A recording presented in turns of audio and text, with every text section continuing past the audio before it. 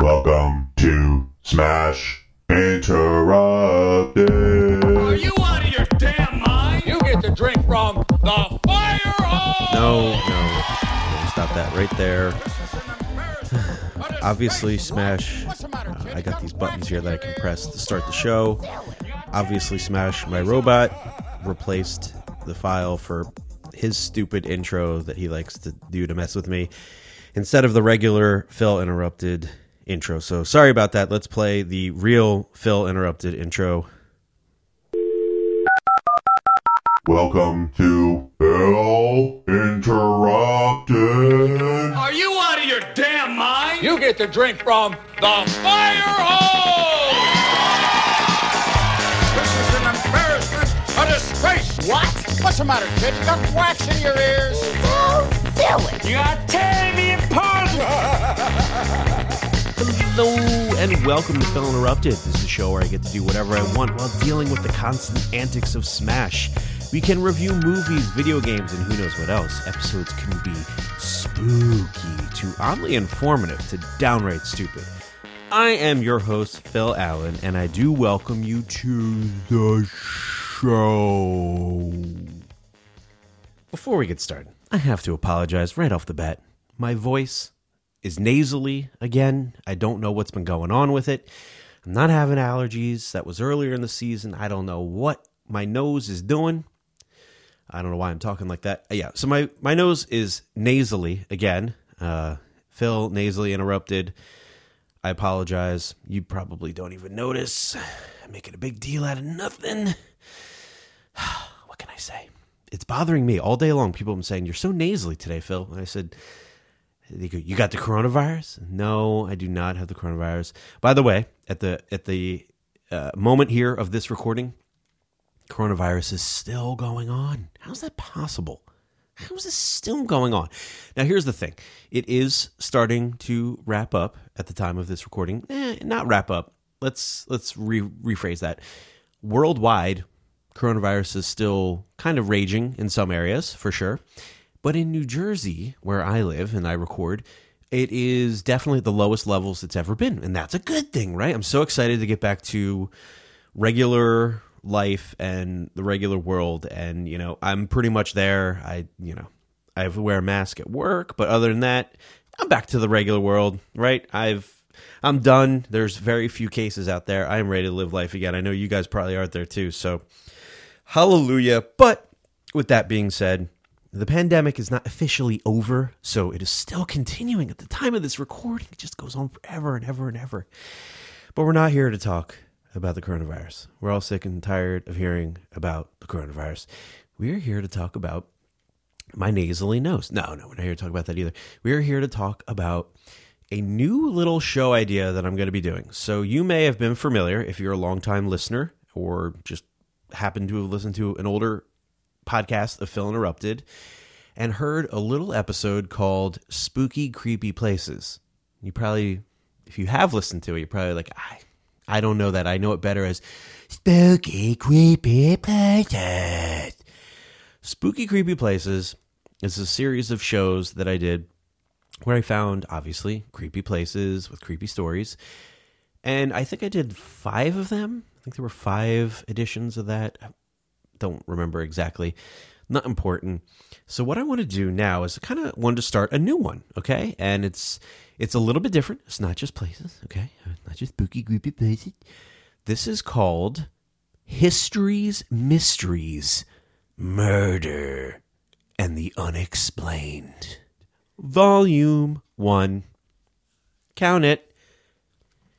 I think you get an idea what we're going to be doing here by the name of this little ditty. Is going to be a reoccurring show that I will do periodically in the future.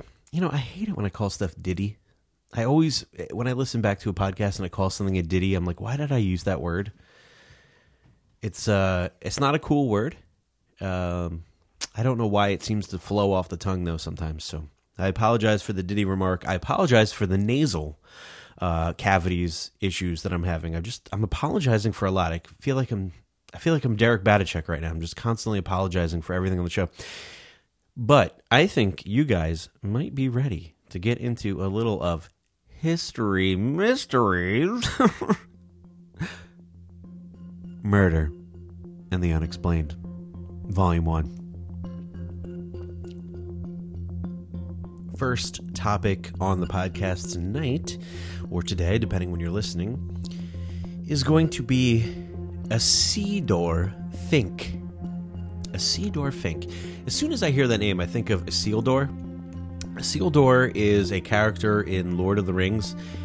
He's in the very first movie, Fellowship of the Ring, movies and the books, and he is the one who originally has the ring, and it corrupts him, and they have the war and all that. Anyway, that name really reminds me. Isidor Fink is this guy's name, but Isildur is the one from Lord of the Rings. I am so distracted on this show. So let's get into this. Isidor Fink, Isildur. Let's just call him Isildur for fun. He came over from the Atlantic, from Poland, and set up shop in New York City in the early part of the 20th century.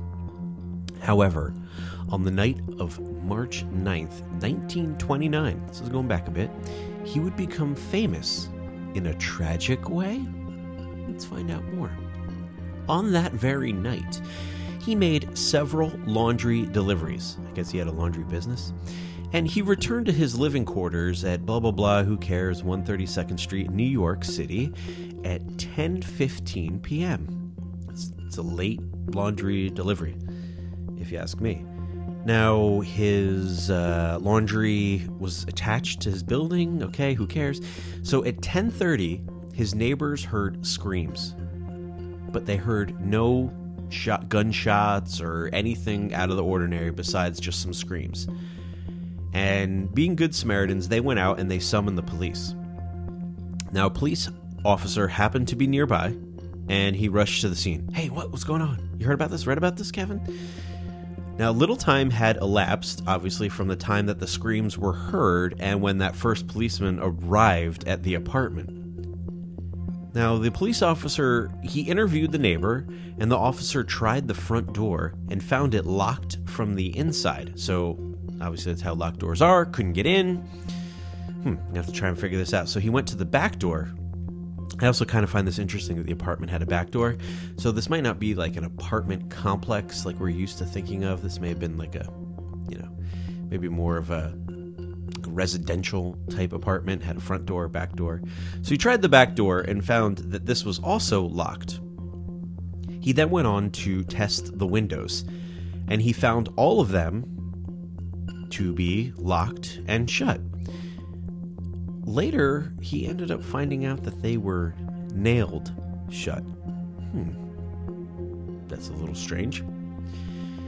Now, there was no way that a person could have left the premises without locking a door or window on the inside while standing outside. Obviously, I think everyone understands that. You can't lock a door from the inside when you're standing on the outside. Well, actually, I guess you can with a key. That's actually fairly easy to do. I wonder what they mean by this. Maybe it was some sort of a different lock. Either way, the windows were nailed shut. Nevertheless, the windows were too small for an adult to squeeze through. So the officer broke a window. This is back in 1929, just breaking shit. And asked a small boy who was nearby to climb through and unlock the front door. That right there sounds to me like that would not be kosher in 2021. Hey, we can't get into this building. We're not sure if something bad happened. Little boy, would you mind jumping through this window I just smashed and could possibly cut you? Could you please jump through and see if there's a murdered body or dead people or a satanic cult inside? Fend for yourself, little one. Zombies in there. Anyway, he asked him to do this, and he asked him to unlock the front door. And he was able to get in. Lo and behold, 1929 for you. The officer was able to get into the apartment and survey the scene. Isildur Fink lay on the floor with 3 gunshot wounds. Okay, so that's important. We heard this.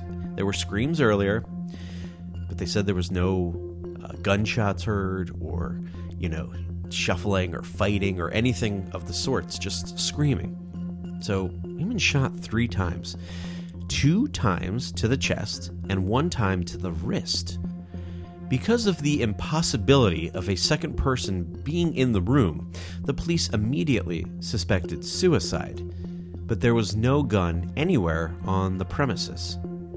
There was no money or valuables stolen, so it didn't appear that the robbery had been the motive.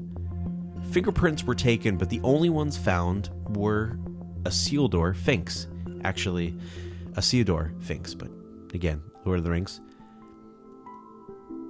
The crime was now clearly a homicide, but how did the murderer get into the apartment? And more puzzling, how did he get out? And what was the motive? I don't know the motive here, maybe we'll find out, but my guess is maybe he had a key. Right? And he was able to lock the door as he left. Desperate by now, the police searched the premise for hidden openings in the walls of the apartment. They found no secret doors or anything of the such. Somehow, a person had gained entrance into the locked apartment, murdered Fisk, and left through... Wait, murdered Fisk? I thought it was Fink. Hold on, let me scroll back.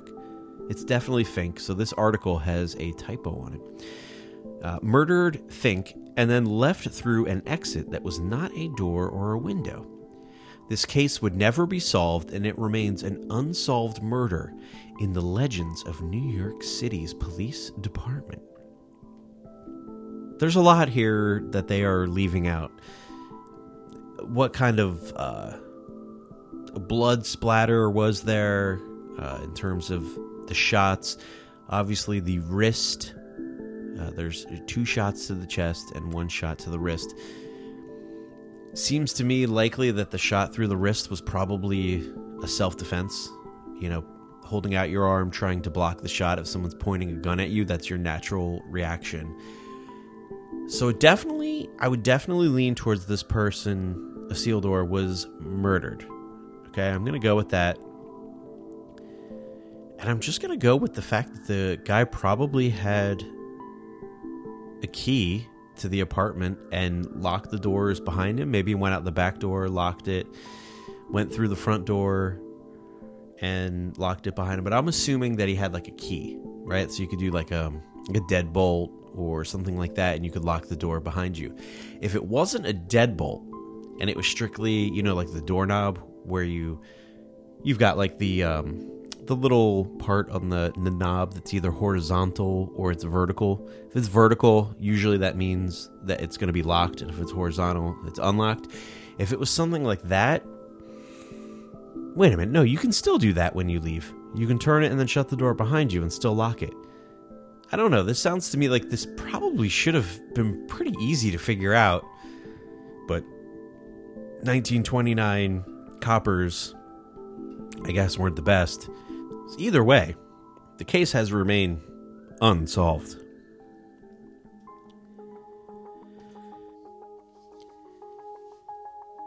This next one's kind of an interesting story. I'm going to butcher some of the names in this because I believe it is of Turkish descent, and I do not know how to properly speak and pronounce Turkish names, so it's going to be bad. Just bear with me. In 1929, director Halid Edem went through the basement of a Turkish palace looking for old maps at the request of a German theologian, like a theorist? Gustav Adolf Dassermann. Edham happened upon a mysterious artifact. It was a small map inked onto animal skin, although only a fragment of it remained. At first, it looked like any other aged map, but upon further inspection, something caught the attention of Dassermann. Dassermann! It was ultimately identified as the Piri Reis map, which incorporated the only known copy of Christopher Columbus's maps. Christopher Columbus, man, that guy, he's been canceled, huh? Cancel culture, killing Columbus. Not only did the Piri Reis map of 1513, good lord, we're talking super old times, map here, not only did this include excessive annotations and accurate depictions of the Azores, the Canary Islands, Atlantic Islands, and Japan, but historians were amazed to find it included a depiction of Antarctica. However, Antarctica wasn't discovered until 1773. So how could it possibly be on a map dating from 260 years ago? The mystery deepened further. Not only did the Piri-Reis map show the coastline of Antarctica, but it displayed the portions of the continent without its ice cap, which were only visible over 6,000 years ago. The Piri-Reis map has proved to be an object of great debate and controversy among cartographers, researchers, and historians for decades. Is it proof of an ancient, advanced civilization? Does it prove the history of our own civilization is wrong? Or is there a simpler answer to this baffling mystery? That is definitely something that makes you scratch your head. How could it be possible that this guy would have a detailed map of Antarctica when nobody else knew about it? I don't know. I suppose it's possible that this guy traveled and found out about Antarctica, but not really. That's a really long time ago. Let's dive a little bit more in depth. In that very year, 1513, the Ottoman Turkish cartographer and geographer Ahmad Piri-Reis, otherwise known as Piri-Reis. I don't know why they got a long name. Piri-Reis set out to document the known world in map form. I like maps. I've always liked maps. I'm a map fan. Reis was also an admiral in the Turkish Navy and a seasoned traveler of the high seas. See, there we go. He knew a thing or two about coastlines and continents. Reis drew up a map on gazelle skin from 20 different sources. Say what? Making sure to cite every map and chart as he went along. Some of the sources used by Piri date back as far as 400 BC. Reis acknowledged he himself hadn't visited many of the lands that he documented. Okay, so that's important to know. However, his creation was still academically valued. Reis even owned a hand-drawn map by Christopher Columbus. It was left to him in the will of his uncle, who personally sailed with Columbus 20 years before. This map was one of Columbus's lost maps. So Reis's reproduction was the only known representation available at the time. But despite this, the map remained a relatively obscure artifact. It wasn't until it reemerged in 1929, isn't that when our last story we just talked about was 1929, did it begin to conjure up interest. Even then, it was still brushed over for a number of years. However, in 1965, Professor Charles Hapgood from the University of New Hampshire scrutinized the map with several of his students. They too noticed that the map's depiction of the Antarctica coastline, but they also picked up on yet another strange anomaly. The Piri-Reis map had been created using the Mercatori projection, a method of creating maps that allowed for more accurate curvature when moving maps from paper to globe. European cartographers didn't utilize this technique until 1569. That seems later. How did he do it? Once again, the map seemed to have defied the laws of time and my nasal cavities. What startled Hapgood the most is that Antarctica's coastline was portrayed without ice. Of all the maps that Reis cited, none showed such a thing. It would require a map thousands of years old as a source, and no such map is known to have existed. This revelation prompted Hapgood to arrive at the only conclusion possible: that ancient mariners had mapped out the Antarctic coastline before the lands had frozen over some 6,000 years ago. He stated that the topographical portrayal of the coastline appeared to be so accurate that whatever advanced society created the map must have possessed some kind of aerial mapping capabilities. Clearly, he had a drone. That's it. Final answer, Regis. He believed that Piri Reis must have used one of these ancient maps to create his own, but he failed to cite it. This was a bold conclusion that implied that everything we knew about civilizations was wrong. Based on what we know, ancient civilizations didn't possess the tools or capabilities to map out continents on such a grand scale. So how could this have been achieved? Speculation among scholars and historians began to take place. Now, of course, we had some paranormal researchers who pointed out to extraterrestrial assistance. Others hypothesized that the possible involvement of a civilization based around the lost city of Atlantis was possible. So, of course, we've got these crazy theories now going on. I'm not saying crazy, but these really outlandish theories, let's put it. Atlantis helping. It was aliens. I don't know. I'm wondering myself if possibly the map was a hoax. I don't know. I'm just throwing it out there. Soon, skeptics began to dissect the Piri Reis map along with Hapgood's findings, and they came up with a few new conclusions. First, there were quite a few notable differences in the sizes of various coastlines on Reis's map to modern maps. Some areas were missing altogether. Although Hapgood attributed this to copying errors made by Reis, to combat this problem, Hapgood took it upon himself to insert some of the missing sections based on the source maps that Reis had used. What? So this guy just decided, this seems like kind of bullshit to me, Reis had some empty areas. The guy was from 1513, I think we said. He obviously doesn't have everything perfect. He's guessing on a lot of this. This Hapgood guy from University of New Hampshire decides to just piece in the missing sections. No problem, bud. Got you covered. 400 years later, got you covered. So more problems arose. What a shocker. After filling in some of the empty areas and altering the landmasses to account for the errors, Hapgood found that the map had 5 separate equators. I just did a unnecessarily long pause there, but I think you know what I'm saying. 5 separate equators. I think Mr. Reis's and Hapgood's combined map is incorrect. Just going to throw that out there. Despite this, the map continued to capture the imaginations of other researchers. The magic of the Piri Reis map lied in the accuracy of its representation of Antarctica.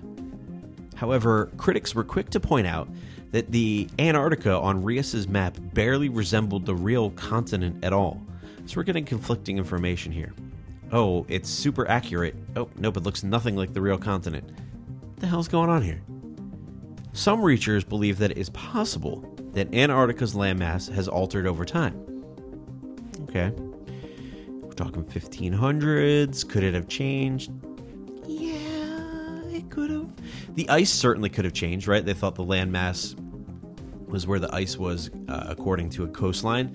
That's absolutely possible. It's freezing there. I'm sure there's some ice coverage and whatnot. But the actual mountains and things like that, I'm sure those haven't changed. 400 years is like nothing in the grand scheme of Earth, which is like billions of years old. With all of the map's errors discovered, it soon became clear that the representation of Antarctica on the map may not be Antarctica at all. In fact, a possible answer to many of the Piri Reis map's mysteries may lie in Reis's own sources. Classical Greek cartographers originally proposed the existence of a southern continent due to the belief that landmasses must be balanced at either end. Therefore, one must exist in the southern hemisphere to balance out the ones in the northern hemisphere. Due to this incorrect belief, many 16th century cartographers included an invented landmass in the southern hemisphere, despite having any proof of an existence of one. As Rheas used at least 8 Greek maps and charts to draw up his own map, this was one possible solution for his Antarctica. Alternatively, there was actually one final, even simpler theory. What many believe to be an ice-free depiction of Antarctica is actually nothing more than the South American coastline. Some researchers hypothesized that Piri Reis simply ran out of room to draw on the gazelle's skin, so he crammed as much of South America in as he could. Interestingly, Reis's notes kind of back up this theory. In his notes, he states that this region was very hot and full of snakes. While these descriptions certainly wouldn't fit in with what they knew about Antarctica at the time, it could very well describe the Amazon jungle. Yeah, I don't think there's a lot of snakes. It's super hot in Antarctica. Despite these findings, the mystery of the Piri Reis map continues to baffle and astound researchers to this very day. There has been no official answer to these questions, so it's up to people to make up their own minds. Does the map show an ice-free Antarctica from over 6,000 years ago? Is it proof that an alien technology once existed on Earth? Or did Charles Hapgood let his imagination get the better of him, and the map simply shows an imaginary southern landmass, or perhaps the South American coastline? Until this day, the Piri Reis map remains unsolved. This next one is the story of missing hikers. Hiking's fun. I like hiking. Silver Plume is a quaint historic town in Clear Creek County, Colorado. Early settlers had hoped to strike gold, but only ever found clumps of grayish ores that they deemed worthless. What the miners actually found was silver ore. That's not bad. In 1987, this tiny town had only about 200 residents when a local man, Tom Young, took his dog for a walk one day. Neither he nor his pet ever returned. 9 months later, in June 1988, a local sports writer in Illinois, Keith Reinhardt, was having something of a midlife crisis. He was about to turn 50 and wanted to accomplish certain things while he was still young enough. On top of that, living in Chicago was starting to take a toll on him. Stress was taking its toll, and he started to gain weight. He also lost focus and wondered what the future might hold for him. Even though he held a decent job and was a married man of 3 years, with 2 children, there was a void that needed filling. Reinhardt had an old friend called Ted Parker, who owned the KP Cafe in Silver Plume.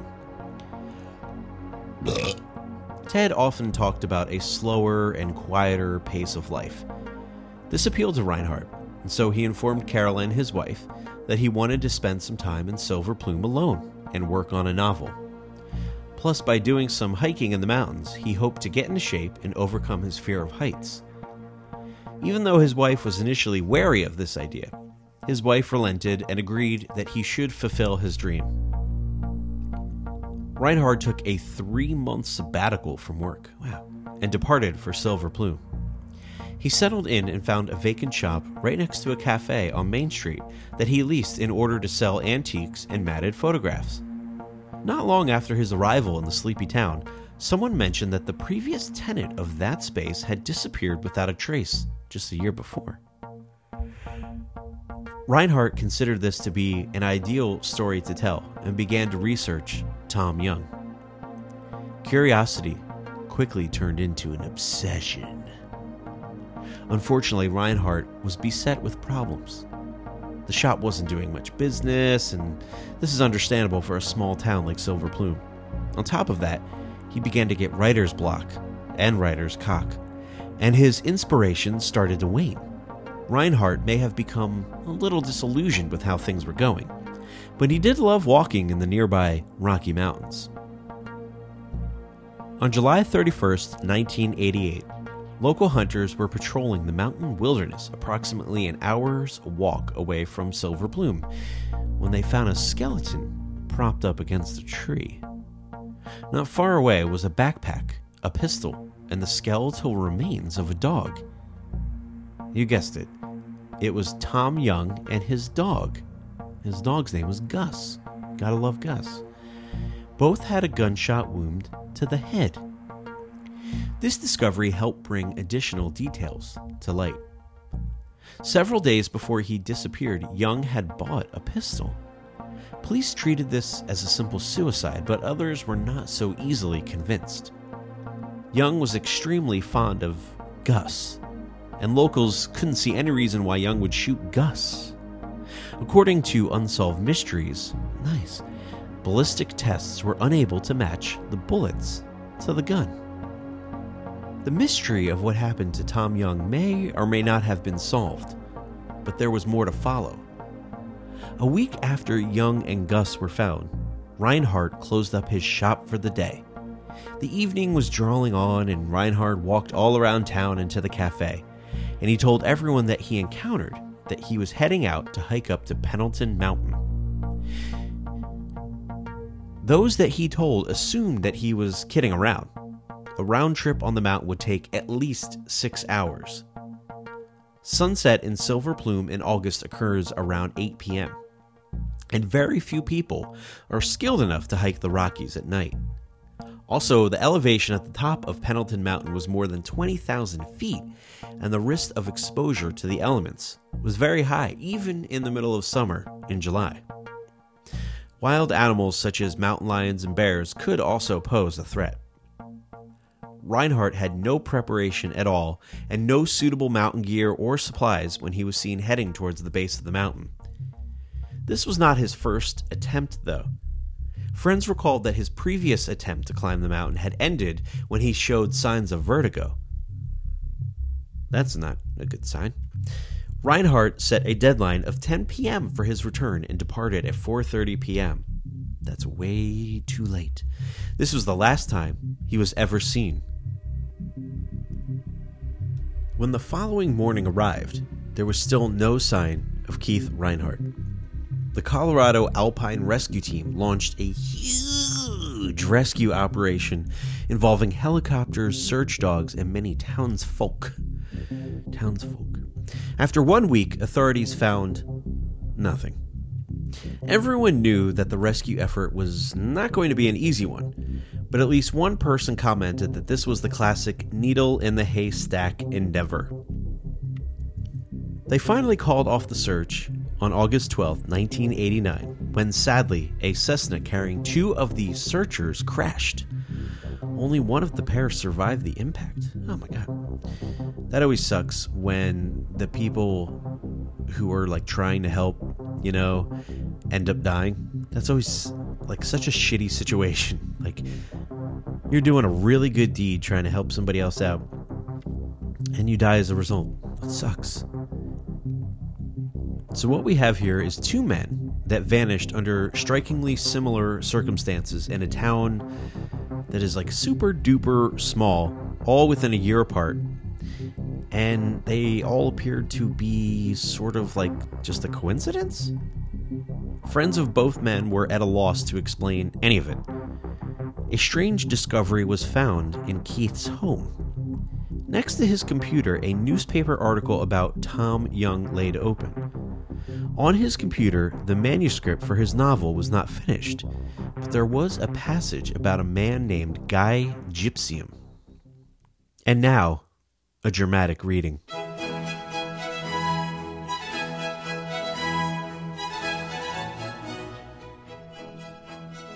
Guy Gypsum changed into some hiking boots and donned a heavy flannel shirt. He understood it all now and his motivations. Guy closed the door and then walked off towards the lush, shadowless Colorado forests above.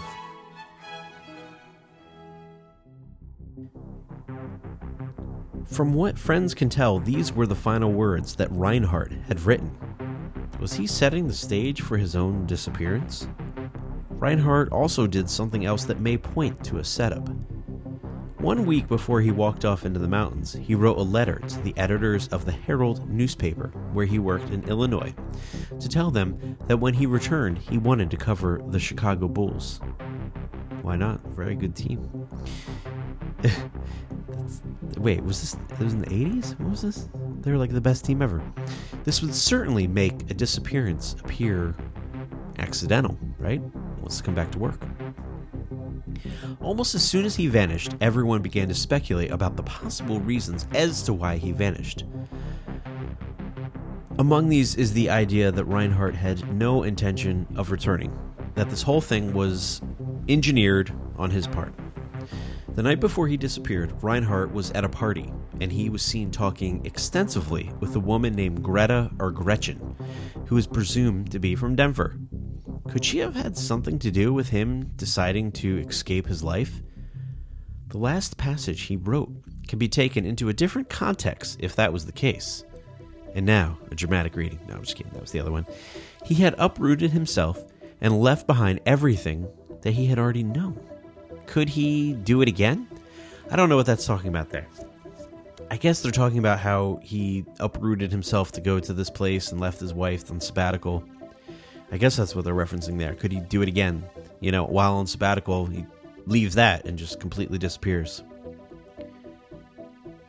Extending that idea a little further, in the run-up to his own disappearance, Reinhardt had shown more than a healthy interest in Tom Young.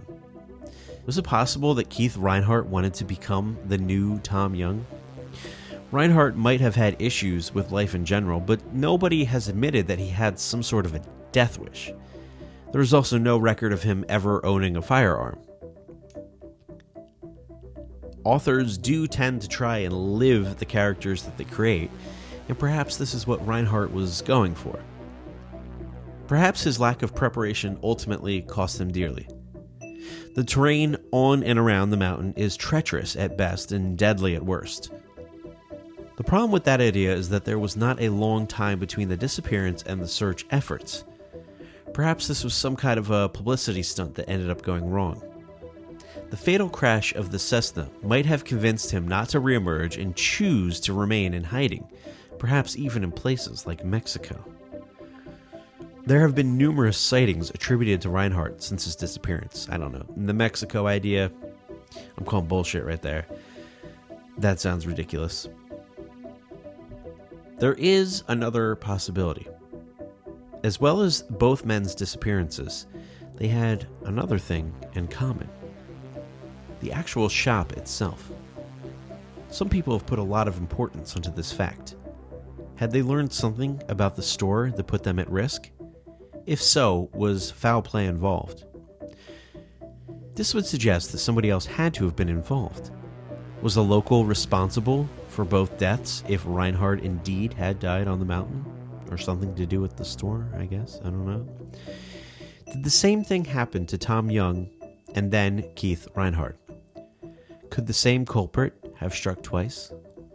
Although there has been much debate and conjecture about this case over the last 3 decades, nobody is any closer to an answer, and the case remains unsolved.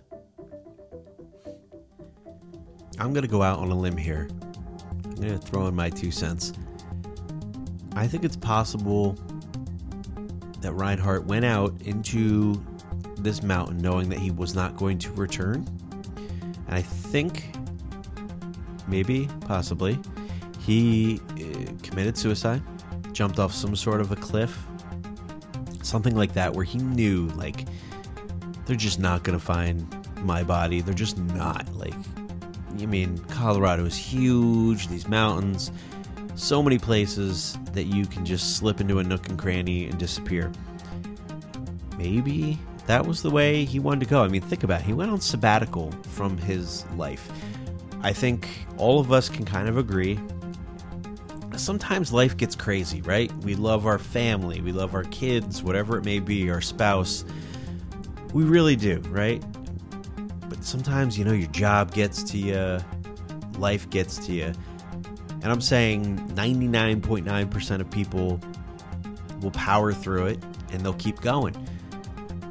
Maybe this guy, because he actually took this 3 months off to go live somewhere else, away from his family and everything, maybe he was a little more upset than he was kind of letting on, right? Like he was a little more susceptible to these kind of thoughts. And when he got there, he found out about this other guy who had lived right where he did and also was like murdered or something. His dog Gus died as well. And he got kind of obsessed with it, and maybe he just decided that was it. Now, I hate to kind of speculate and point towards suicide because I think sometimes that's unfair. If a person, we're getting serious here. Right now, we're getting serious here on Phil Interrupted. I think it's kind of unfair sometimes to point towards suicide if you don't really have really concrete proof. Because, I don't know, I kind of look at it as not like suicide's necessarily a bad thing per se, but I think it's kind of an insult to accuse somebody of suicide if you don't really know for sure and you don't have the proof.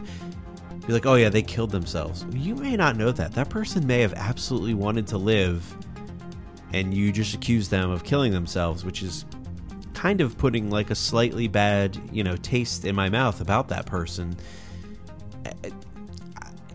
Again, I don't really know what happened to this guy.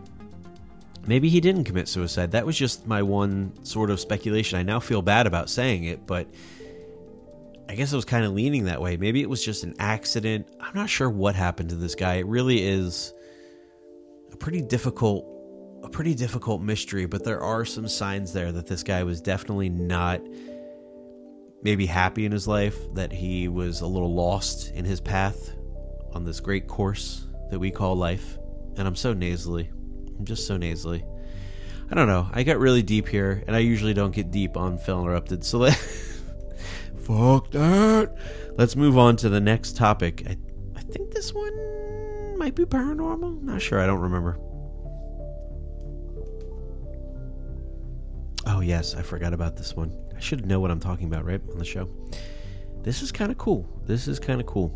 You guys ever had a dream out there? Ever?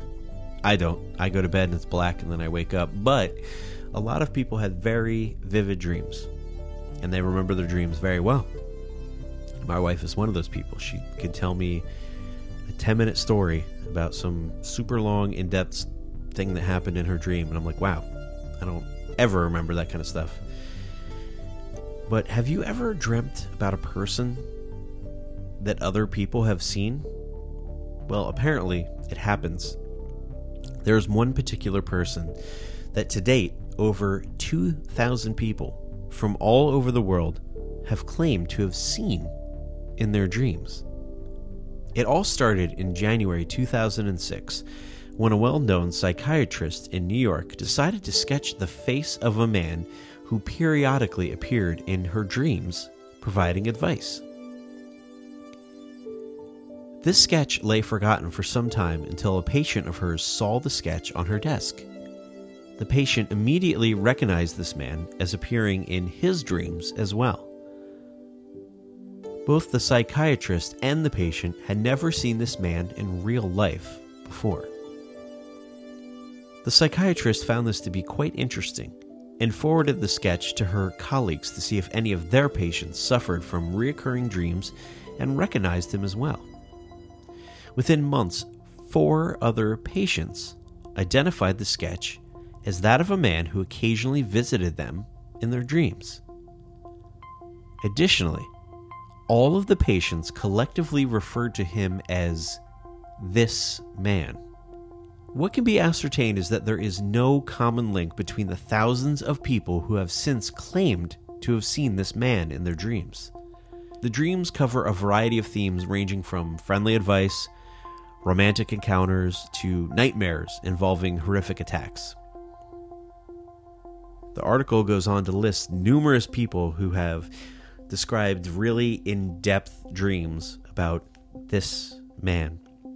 And there is a hand-drawn image, which we'll get to here, but a hand-drawn sketch, I guess we'll call it, of a guy. He looks like a total goofball. I mean, I'm looking at him right now. You can look this up. He's got huge eyebrows, Very, very large eyebrows. They're like caterpillars, these eyebrows. And he's got a receding hairline. He's definitely losing some hair. Side part. Wide lips. He seems like a friendly, gentle fella. But this is the guy known as This Man. A variety of theories have been presented as to why so many people are having dreams of this same man. Some range from the collective unconsciousness, where this man appears during times of hardship, or a religious experience based on the theory that this man is God presenting himself in a physical form. Although there are thousands of people who claim to have seen this man in their dreams, speculation exists that this is an elaborate hoax created by a webmaster of www.thisman.org. The individual is identified as an Italian sociologist and marketing strategist, Adriana Nutella. Nutella also sells a type of hazelnut cream that's very popular now. Nutella also operates an aggressive advertising agency called Guerrilla Marketing, which was involved in a variety of marketing projects ranging from art, politics, and porno. What? Porno? How did that get involved in here? Porno. You know what? It gets into everything sooner or later. This is kind of cool. There's an American filmmaker named Brian Bertino that has said he is going to direct a film about this phenomena called This Man. I think that would be a really cool movie. Like, just the idea of this, even if this is total bullshit and people aren't really seeing this, black and white sketch of this same guy in their dreams. That's a super cool idea for a movie. If the proper, I don't know if it's this guy or somebody else, like the proper director or studio got their hands on this film and could make this correctly in a very scary, almost like subtle way, where people are having this same reoccurring dream with this man, that could be a really good movie. And it doesn't even necessarily have to be a scary movie. It could just be one of those movies that like unnerves you if it was done correctly, because it's a really interesting idea that people could all be dreaming of the same person. Like I said, some of these were romantic encounters. Some of them it was horrific. Some of them, it was no big deal. It was just a passerby, someone giving advice, a friend or whatever. It's a really cool idea for a movie, and it definitely intrigues me.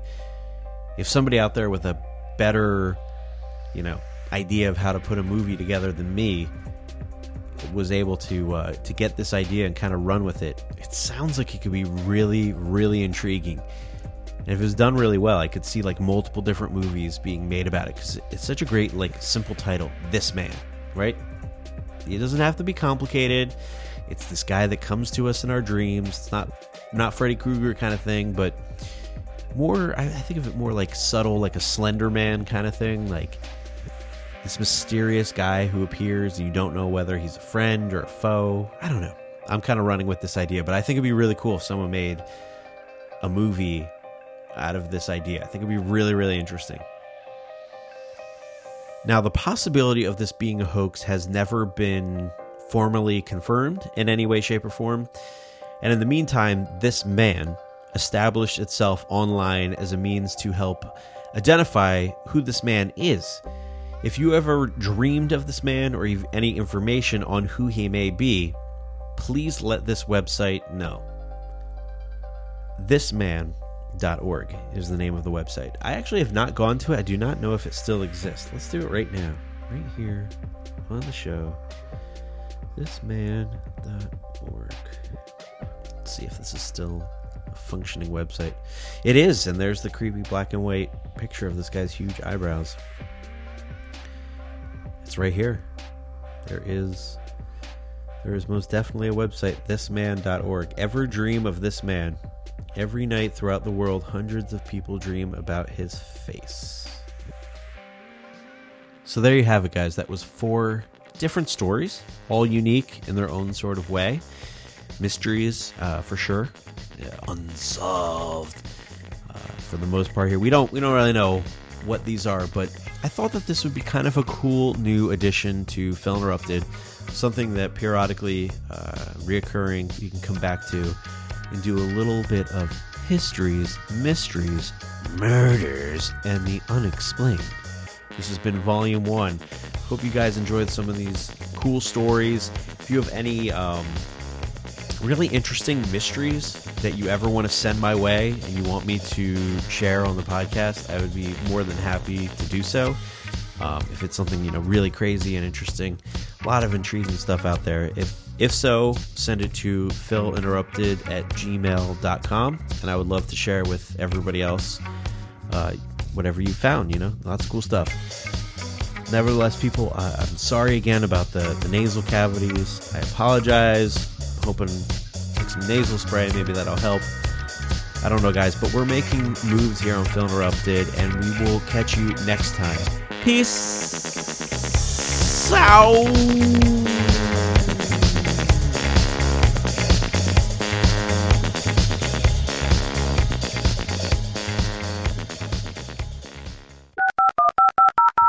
On top of that, he began to get writer's block and writer's cock.